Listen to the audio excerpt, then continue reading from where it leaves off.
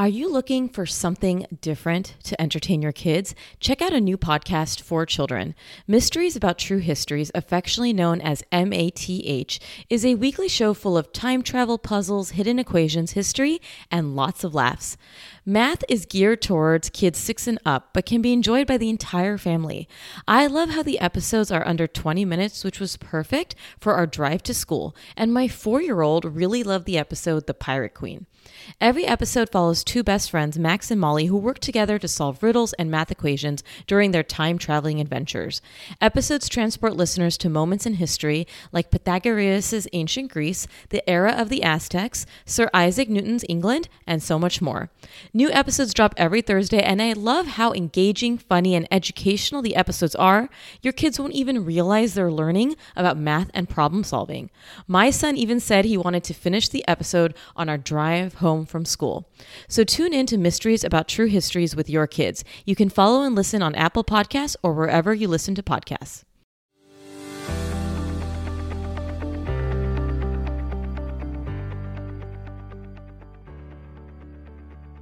Welcome to this episode. This is part of my Mother's Message series, talking with moms about their children and giving messages to the world. Thank you so much for joining me today, Katie. Oh, thanks for having me. I enjoy being able to put a little light on somebody who has autism, and especially a girl, because we don't really get a lot of those stories. And that is why I'm just so grateful that you responded. I had put up on my stories, if anyone was interested in coming on the podcast, and I so appreciate you reaching out. It means a lot, and exactly what you said, we do tend to have more of a diagnosis in boys. I talked about that in another episode today. But yes, girls can sometimes be later in the diagnoses because we, think that they may be doing other things, and we push off that diagnosis sometimes. So when was your daughter diagnosed? And also, when did you start noticing maybe some characteristics that maybe ended up becoming the diagnosis of autism? So she was formally diagnosed, funnily, on March 27th of 2017. So she was a little 3 months-ish old, but we had gotten her into an early intervention program when she was 2 because I was worried about her speech. And so when I did the intake paperwork with the early intervention program, and I was really concerned about her speech. She's only using one word. A lot of rote speech. They said, well, what else? And I said, what do you mean, what else? And they said, well, usually if somebody has one issue, there's going to be more. And so they sent me, it was the DAISY, to fill out for sensory stuff too. And that's kind of what it's like, well, okay, so yeah, she never took a bottle or a pacifier, and she only sleeps for 45 minutes at a time, and she hates loud noises, and she doesn't make eye contact, and she stares at spinning things all the time. And so it's kind of this cascade of, oh my gosh, it's so many more things. And then shortly after we got her started in their program, the therapist started saying, this might be autism. It's a little hard to tell, especially she's not presenting a lot of typical things attributed to it. Maybe, we'll just keep an eye out. And then whenever her birthday came around, and we took her to her well visit at her pediatrician, and they have it's like a 20 question form, maybe does your kid have autism? And she, everything was flagged, all but 3 or 4 questions. So we got our referral from there. And I think that is probably the MChat. Does that sound familiar? That does. Yeah, so I talk about the MChat on another episode with Mrs. Speech EP. That's a speech therapist. So you guys can listen to that episode because we go over that MChat actually in a little bit of detail so that parents know how to respond to those questions. So you feel like maybe around 2 years old was when you probably started to feel that there was maybe some characteristics, or do you feel like there was something looking back a little bit earlier than that? Well, looking back, you can see it all. It's so funny how you just sit there and oh, everything is completely normal, but she's typical. She's so typical. And then, one brick falls into place, and then the next, and then you're like, oh my gosh, I can see it. You look at home videos, little clips, and you're like, there it is, there it is. So it's the lack of eye contact. The lack of sleep, which everyone said, oh, she'll grow out of that. Once she's not nursing anymore. Well, we stopped nursing when she was 18 months. Well, she still didn't sleep. And she was a really unhappy child. She just upset all the time. And there was nothing we could do. And I mean, now, she has more tools. But at the time, it's hard to know when you're in it until somebody kind of that reassurance that, oh no, what you're seeing is not pretend. This is real and it's happening. And did she have any, you're saying something about the bottle and the pacifier. Did she have any, looking back, like, did she have any issues with eating? Like, was she perceived to be like a picky eater and that was just kind of told to you as a picky eater? Or was it that she was a good eater? What was the eating like?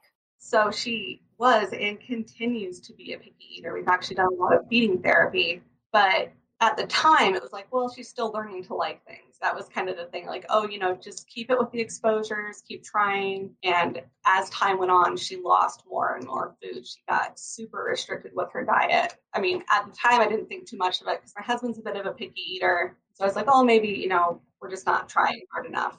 Well, the reason I'm asking, when we look at the characteristics and to make the diagnosis of autism, and like you said, you started feeling more at 2 years old, and then the official diagnosis was made at 3, which we'll get into. A lot of the characteristics are not all listed on like a pretty paper that says, oh, you check this box and you check this box. And so it can be really hard to make that diagnosis. I'm actually really interested that you brought up the sleep, the eating, and obviously the unhappy all the time, because I actually know that's not an official diagnosis, right? I know that those individual things are not on like the DSM-5 criteria, but I notice that if I see a child that is having concerns with all 3 of those domains, right? Sleeping, eating, and behavior, I want to talk to the family. Hey, is this something that we need to change in terms of how we're approaching the boundaries? Or is it something that's going on with the child in terms of not being able to settle and not being able to understand those boundaries? And that is when I think it's really important that there's a big distinction, because it could be totally different diagnoses, right? One is that we need to work with the parents. One is that, no, we truly need to work with the child, because,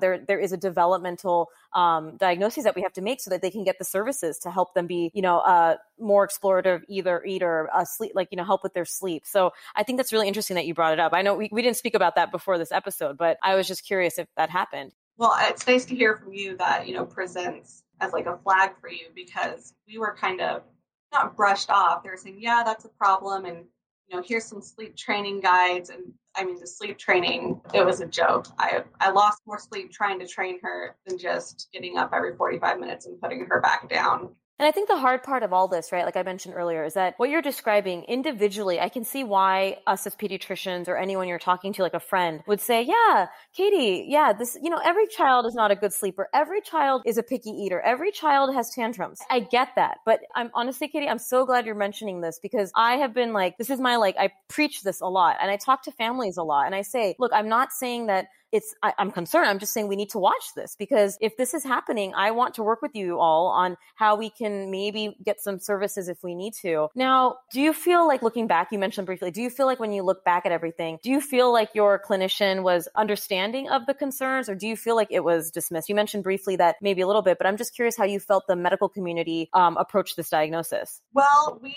have been pretty lucky in that we have a nurse practitioner who's her primary care, and she has been so open and supportive. Like, basically anytime I mention something and I say this is an actual concern for us, she has been really good about, okay, well, I'll get you some numbers, I'll send in some referrals, whatever you need. But in those younger baby days, practice we go to has like 7 different providers. And so we kind of got cycled through a lot of them. And so we weeded down the people who we didn't feel were very supportive, and we don't see them anymore. But initially, a lot of it was just like, oh, it's fine, she's going to grow out of this, just more exposures, do this, do that. And most of the time it didn't really work out the way they had assumed it would. And how was the official diagnosis made? Did you have to go to a specialist, or was that just with your nurse practitioner, or how did that happen? We saw a developmental pediatrician, and that day, like, if I think about it too much, I start crying because it was so traumatic for all of us. And not necessarily the actual receiving the diagnosis, but the testing that went on that day. It was early morning. It was in the big city that we live adjacent to. So we had to get her up early, which doesn't work very well for her. And we had to take her to an office she had never been to. And the diagnosing doctor was a man, and she at the time was terrified of men. Warmer, sunnier days are calling. Fuel up for them with Factor's no prep, no mess meals. Chef-crafted meals with options like Calorie Smart, Protein Plus, and Keto. Factor's fresh, never frozen meals are dietitian approved and ready to eat in just 2 minutes. With 35 different meals and more than 60 add-ons to choose from each week, you'll always have new flavors to explore. Crush your wellness goals this May with dietitian approved meals and ingredients you can trust. I absolutely love the spicy jalapeno lime cheddar chicken and mushroom chicken thighs with wild rice. Keep kitchen time to a minimum with Factor meals because they're ready in 2 minutes, no shopping, prepping, cooking, or cleanup. I work from home and love the convenience and how delicious Factor meals are. Head to factormeals.com/PedsDocTalk50 and use code PedsDocTalk50 to get 50% off your first box plus 20% off your next box. That's code PedsDocTalk50 at factormeals.com/PedsDocTalk50 to get 50% off your first box plus 20% off your next box while your subscription is active. As a pediatrician, mom, and podcaster, I want to share with you a podcast I recently discovered.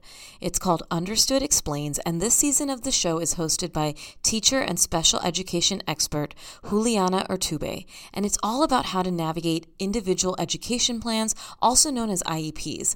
The latest season of Understood Explains covers topics like how to tell if your child needs an IEP, and it busts common myths about special education. I listened to an episode called The Difference Between IEPs and 504 plans, and I learned so much that I honestly didn't know before. I now feel I can better explain these to my patients and their families and better support them in their neurodiversity journey. Navigating ADHD, dyslexia, and other learning and thinking differences can be confusing, and this podcast helps to validate these struggles and provide actionable tips that are useful for parents, teachers, and clinicians.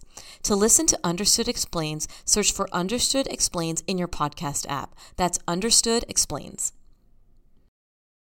And so he was there, and he's kind of this older, gruff guy, and basically said she was untestable. She just laid on the floor and had a meltdown for at least first 30 minutes. And then I kind of coaxed her out of it, and he's like, all right, she needs to do, I want to say it was like pretend play pouring from a teapot to a cup or something like that, but she just kept taking the lid off the teapot and putting it back on. And so he asked my husband and I, said, so what do you think's wrong with her? And I go, what? Like, we're here to talk to you about this. He goes, well, why are you here? I said, well, her therapist from early intervention thinks she might have autism. And we did that little screener at her pediatrician. And he goes, well, do you think she has autism? I said, sir, I don't know.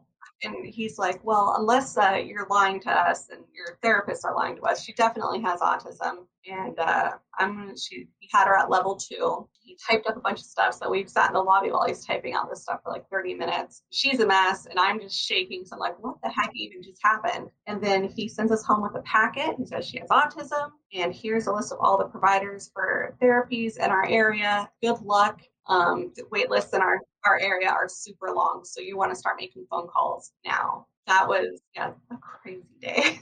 Katie, I'm so sorry. And that was when she was 3, correct?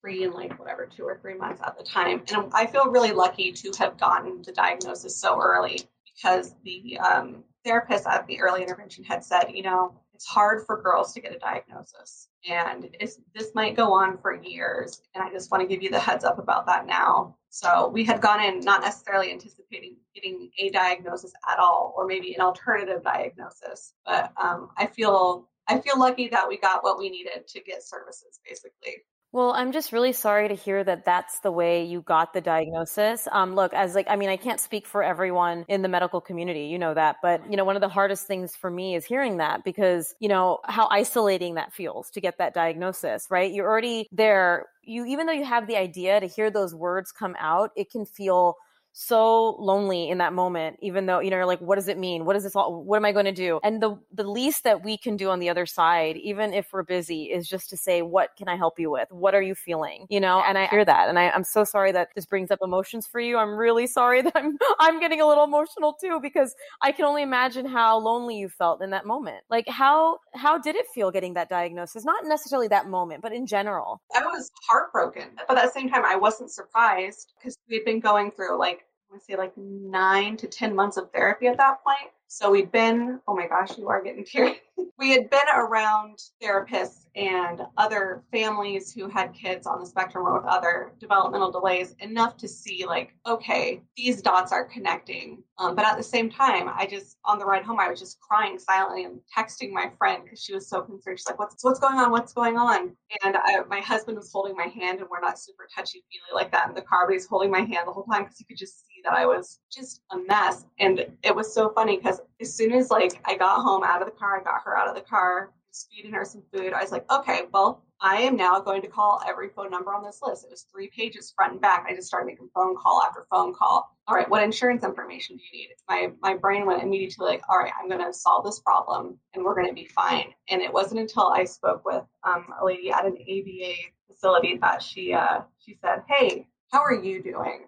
And then I just started sobbing on the phone with a stranger for like 20 minutes. She's like, you're allowed to cry. You're allowed to have these feelings. It's not your job to fix it. Your kid has had autism much longer than you've been told that she has autism. You're doing fine. And so like that was kind of like, you're right.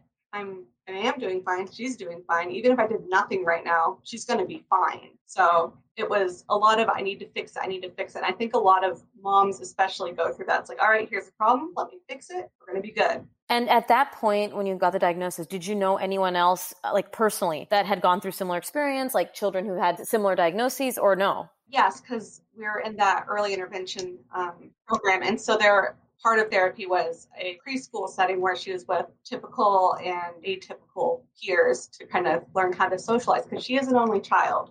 So she wasn't getting a lot of family socialization with other kids. And so we had met some, and one of them actually, the dad works with my husband just by off chance. So we have, a small community, and it's gotten bigger. The more we've gotten involved, the more years we're in this, more people. But yeah, initially, none of my family, none of my friends. The closest I have, my aunt has a child with Down syndrome. So I called her like, oh my God, what do I do? And so that was like the major touchstone. But we're lucky that my family who lives close by is very supportive of my daughter Rachel and myself and my husband. They're like, we're cool. We got this. What do you need us to do? What do you want us to know? So it's hard at first, but once you start putting feelers out, you will find there are so many more people than you think who have experienced autism or really so many other things too. Oh, yeah. And I mean, like I said, I know you're saying that you had an idea that this diagnosis was coming, but when you actually hear the words and hear someone say it, that wave of emotion that comes on and the what ifs that come on, and it is a very isolating experience. And then you find that community, and the community exists, even if it's strangers that you meet on social media or whatever that is. It's like, it's just so nice to meet people who just resonate with what you're going through. And I'm sure that was so helpful to you. Did it help navigating the process of finding early intervention also? Like the services that she needed? Well, early intervention, I don't know how it works in other states, but it's, birth to 3, they have centers that have all of the therapists you need basically. And if you need therapy that they don't necessarily have in-house, they bring the people in. So part of her early intervention program was, like I was saying, a preschool. And in that preschool, they have speech therapists, OTs, PTs. So she was getting all of those services while she was in school already. And every now and again, I want to say like every other week, a speech therapist would come in-house and come to our house for like an hour and do that. So we actually, like, probably the easiest part of everything we've had to do for her is getting the early intervention, because it was like the first phone call I made, whatever the company was, they picked up the phone, they got us in within a couple weeks. That was probably the easiest part. Everything since then has kind of been like a rocky hill to climb, but we've been lucky. I think in our state, early intervention is pretty well funded. It's well known. There's a lot of advertising for it. So I think that wasn't too rough. And so then after obviously early intervention, she went into ABA therapy or something else? So when you age out at 3, yeah, they do more testing through your school district.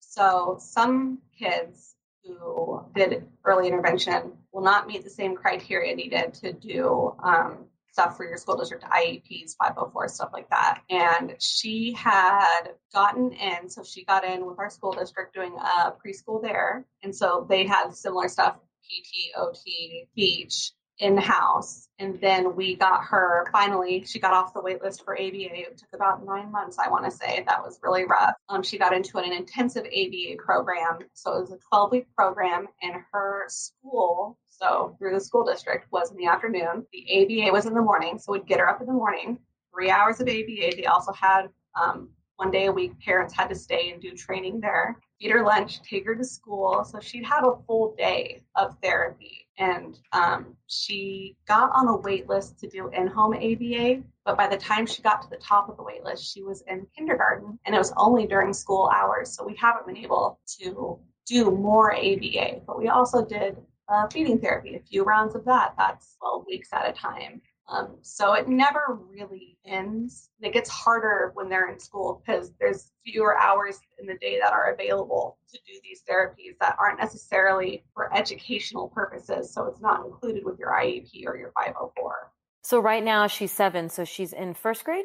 She is. So at right now in her school, she is getting the services in her school, like the IEP and 504 in place, or where's the service? Yeah. So she has a 504 right now. A few months into kindergarten, she transitioned from the IEP to the 504. So that means that she's no longer getting specialized education. She still has supports. So for her, she has the special ed bus, because the closest bus stop for our school is like 4 blocks away. And she has some problems with being startled. So if a car goes by really fast or a horn honks, that'll be a problem. So she has door-to-door busing. She has a stool in the cafeteria. So when she sits down, feet are flat on something because she needs position properly for eating, because that's something she still struggles with. She has access to the staff bathroom so that she doesn't have to deal with the flushing toilets, because that's something that startles her. She has access to sensory toys. She's allowed to leave the classroom if it gets too much. She has headphones that she can wear if it gets too loud. So while she's no longer receiving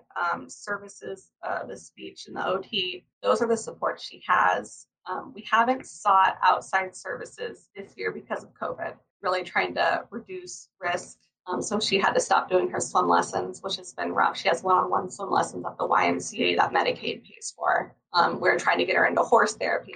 Can't do that right now because that's shut down. So everything's kind of stalled out, and we're lucky that she isn't necessarily losing anything by having this pause, because I know a lot of families, it's been so much more difficult for them when their kids aren't able to get this stuff right now. Oh yeah, I was just going to ask, because we're dealing with that in our practice. You know, a lot of our families who have had these things stalled, and it really regressed. I mean, a lot of the service. So basically what we're talking about, everyone, is like these services are so important for children, right? I mean, when they're getting it, we see changes, we see them progressing. But when we stop it, especially when they're younger, right? I mean, maybe because she's a little bit older, but when we like, just say I have like a 4-year-old or 5-year-old, and when we stop it, it's like we backtrack. And the goal here is early intervention. The goal here is getting the services. And we're talking about services. We're talking about whether it's feeding therapy, the equine therapy, whatever therapies we're doing, so that we can allow the family and the child to learn the skills they need. I'm so happy to hear that you didn't have that experience, but it's really important that people do hear that. Like, that was something that I just don't think people understand about this pandemic. You know, we are all going through something, but my families who are going through losing the services that they needed for their child was probably the most hardest thing about this pandemic. And why, when I would,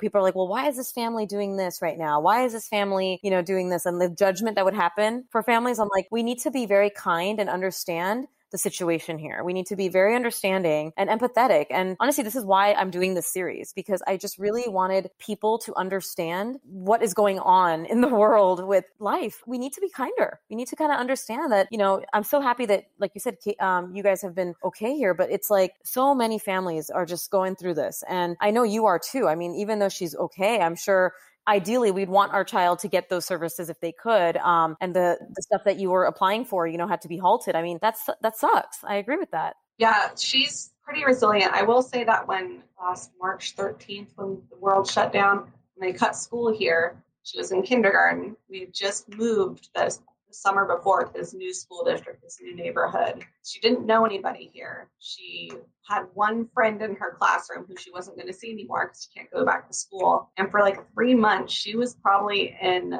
the worst shape she's been since before we did early intervention. We had meltdowns almost every day. She has selective mutism when she gets really overwhelmed. We're so many silent days. And so we've worked past that at this point. And we were really frustrated too, because we wanted to get her to see a therapist, just talk about her feelings, work through things. But in our state, they weren't seeing people in person. So she doesn't do a Zoom call. She was 6. Like, she doesn't care. She wouldn't have no connection to anything. So change is hard for people with autism usually. And for her, that is one of her especially like issues, is transitions and not knowing what to expect. This podcast is sponsored by Active Skin Repair, a skin health company helping people heal with non-toxic medical grade ingredients. Active Skin Repair can be used to treat a wide range of skin issues, including cuts, scrapes, burns, sunburns, rashes, diaper rashes, and other types of skin damage. I discovered Active Skin Repair and their baby spray for my community when our daughter was a newborn and had constant diaper rashes, and it really helped and continues to help. Containing hypochlorous acid, which is an effective option for helping with yeast diaper rash, we just spray or dab Active Skin Repair onto the skin with a clean cloth or cotton ball, let sit for 15 seconds, and then apply our balm or ointment of choice. With over 500,000 happy customers and thousands of 5-star reviews, you now have one simple solution for all of your family's skin health needs. Visit www.activeskinrepair.com to learn more about Active Skin Repair and to get 20% off your order using code PEDSDOC. That's PEDSDOC. Becoming a new mom does not come with a manual, but I'm trying to get as close to it as possible. Are you expecting a baby or know somebody who is? Make sure to grab my first-year course, The New Mom Survival Guide. The on-demand course contains modules covering parenting in the first year, newborn feeding like breast and formula feeding, newborn sleep and infant sleep, introduction of solids, safety, baby care how-tos, developmental milestones, teething, and so much more. With videos and printables, you will feel supported through the first year. The course also has a roadmap that takes you through what to expect visit by visit so you can feel more confident and calm in the choices that you make and the stages that you'll go through during your baby's first year. By purchasing, you also get access to our Facebook community to troubleshoot issues or concerns. It also makes a great gift that can support a new mom through her motherhood journey. Check out the New Mom Survival Guide by visiting PedsDocTalk.com and searching our popular courses. She talks now about, I can't wait for coronavirus to be over. When can I get my shots? My husband and I we're half vaccinated now, so we're very excited about that. But she wants to know when she can do it because she wants to go to Disneyland. She wants to go visit her cousins. She wants to do the things that we were doing. She has a bit harder of a time understanding why not. Yeah. Oh, I know. I agree with this. I mean, it's been so hard. And your Disneyland comment is like another thing that, like I get a lot of people on my social media who are like, I would never go. Like, why would anyone do that and jeopardize their child? And I'm like, well, we have to also understand that even I have some families like that go because of the fact that this is something that their child really wants. And it's something that will give the family some sanity. And I don't think that that's a bad idea if the family weighed benefit and risk, it depends on the family situation. But I totally, I'm so wanting this pandemic to be over so that we can move on with our lives. But I'm so glad to hear how resilient she is. And kids are super resilient. So she's just a testament to that. What do you wish like other parents could know about your child? Like, what do you think some of the misconceptions are? What do you think, you have a platform here now. Like, what do you want to tell the world here? Oh boy. I'd like to say Rachel has always had autism. She always will have autism. And she has spent the majority of her life doing things and learning things to fit the mold of typical. And with that being said, I can guarantee nearly none of the people she is in a classroom with have done that to try and help get themselves wrapped around somebody with a disability. And so she's been in school learning how to just exist in a world that wasn't meant for her since she was 2 years old. And there's so many things she can't do. There's so many more that she can't. She has an encyclopedic knowledge of Disney things. You can show her like a corner of a picture and she'll tell you what scene that is from a movie. She knows everything about the solar system. She's the kindest person you've ever met in your entire life. She doesn't want to hurt anybody's feelings. She has an incredible sense of humor. Her sarcasm is going to be so good. I can just feel that coming already. Her friends are riding bikes with 2 wheels and she uses a 3-wheeled scooter because she doesn't have balance for a bike. She can't walk to the school bus because it's too loud. She loves to play with dogs, but she has a hard time playing with people. She doesn't read people's faces well. Her face not match her feelings. And that's okay. And we shouldn't necessarily want her face to match her feelings. She doesn't make eye contact with people, and I would never force her to. It makes her incredibly uncomfortable. And someday she's going to be a person who's an adult who may have a job, who may live on her own, maybe not. But as much as she's meeting people where they are, people need to meet her or anyone with any disability where they are too. Because they are genuinely trying the best they can. This is so true. You're making me emotional because I started Peds Doc Talk. People don't understand. Like, I know I talk a lot about neurotypical content. I talk a lot about neurotypical content, but the point of Peds Doc Talk comes from a place of taking care of so many families who are not neurotypical, who are neuroatypical. It's just, and when I say that, it's because I see so many families, I meet so many amazing people, and I have realized that sometimes we worry about things. I'm going to say it. Neurotypical parents worry about things that I sometimes think is trivial, right? I'm like, why are we worrying about this? Like, this is not something, like, I think about all the families who have to go through all of the things that you're talking about and so much other things, right? And I'm like, as a pediatrician, that's why I stay so grounded in terms of everything I see, right? I see everything. I see families do so much with so little. I see families who are thriving. I see families who are struggling. I see it all. And we need way more compassion. We need, like you said, we need people to understand, to meet the child where they need to be met. We don't need to hold them to a standard that's what we created as a society. And who decided that as a society? Why did we decide that? Like, when you are out in public, have you been met with any, do you have an example of something that happened in public that really, as a mom of an autistic child, really hurt you? Like, I'm sure that's happened, or maybe not. Oh my gosh, I mean, there's so many. How do I choose? Well, as we all know, April is the autism month. And April, in my state at least, is also spring break. And we travel a lot. My husband and I were travelers before we had her, and we decided, well, you can be miserable at home as easily as you can be miserable in the Caribbean. So we take her everywhere, and that includes a lot of plane rides. And we like to spread our autism awareness all throughout the country, soon to be international, hopefully. But so often we find she's on an airplane and the ear popping. Most kids, can get through it pretty easily. You give them some water, something to chew on, and they're good to go. She was about 18 months old, I want to say. Yeah, that sounds right. We're going to Mexico.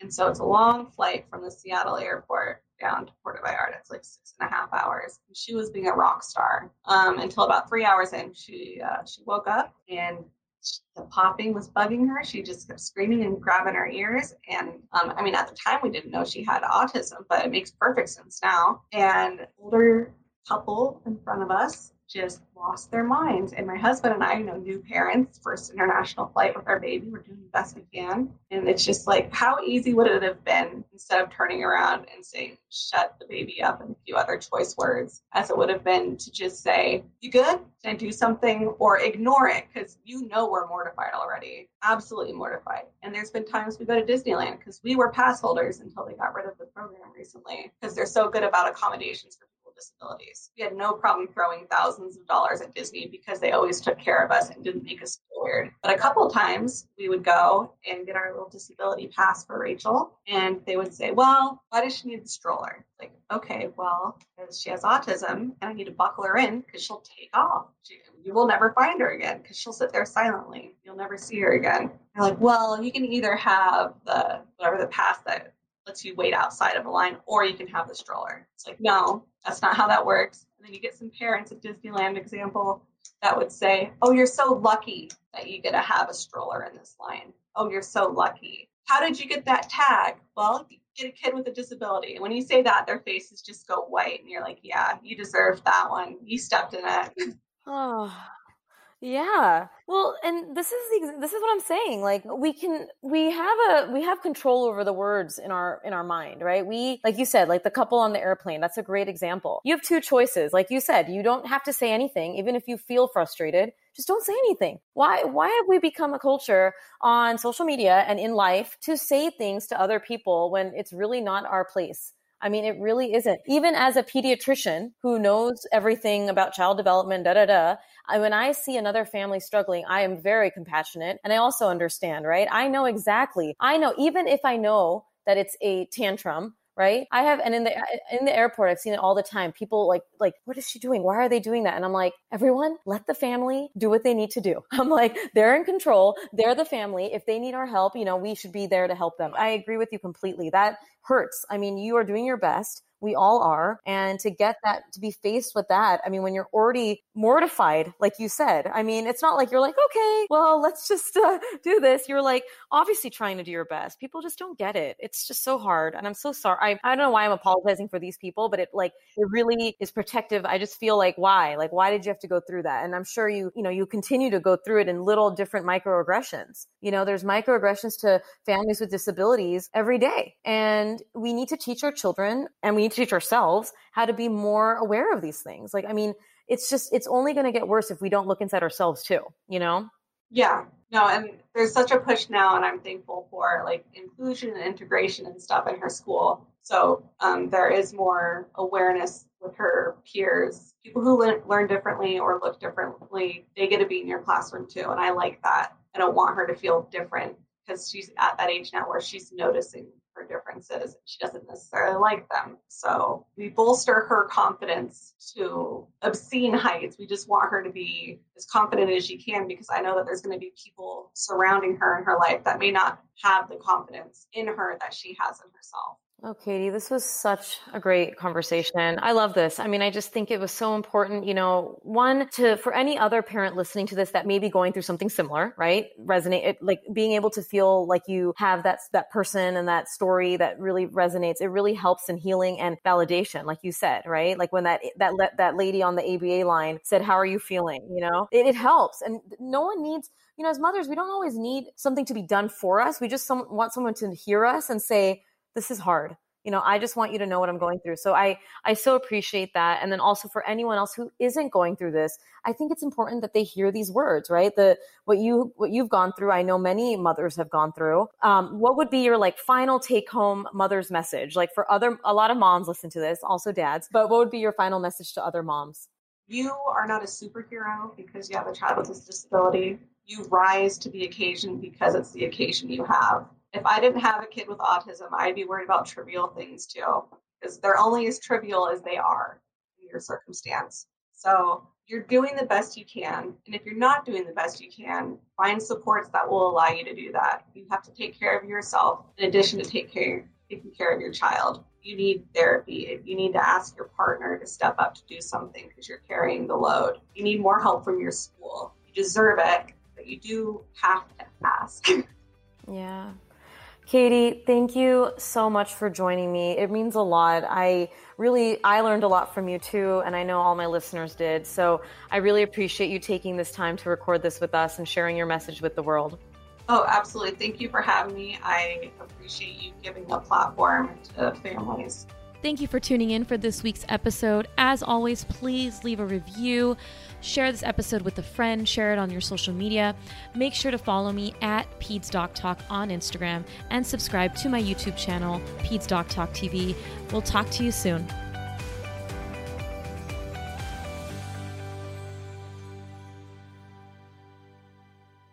Hey there, I'm Debbie Reber, the founder of Tilt Parenting and the author of the book Differently Wired.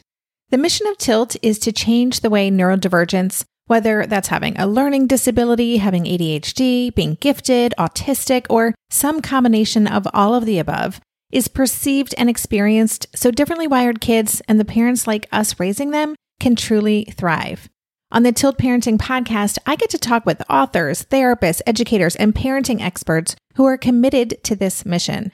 I ask the questions my listeners are most curious about when it comes to supporting our kids. And in turn, my guests share strategies for challenges, out-of-the-box ideas for navigating school, best practices for therapies, tips for advocating, and so many thoughtful insights on what it really takes to help our kids grow up feeling seen and respected so they can create awesome lives for themselves.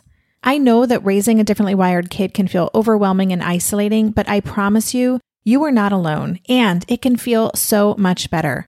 If you're on this parenting journey, come listen to Tilt Parenting. Together, we can shift this paradigm and show up for our exceptional kids with hope, possibility, and joy.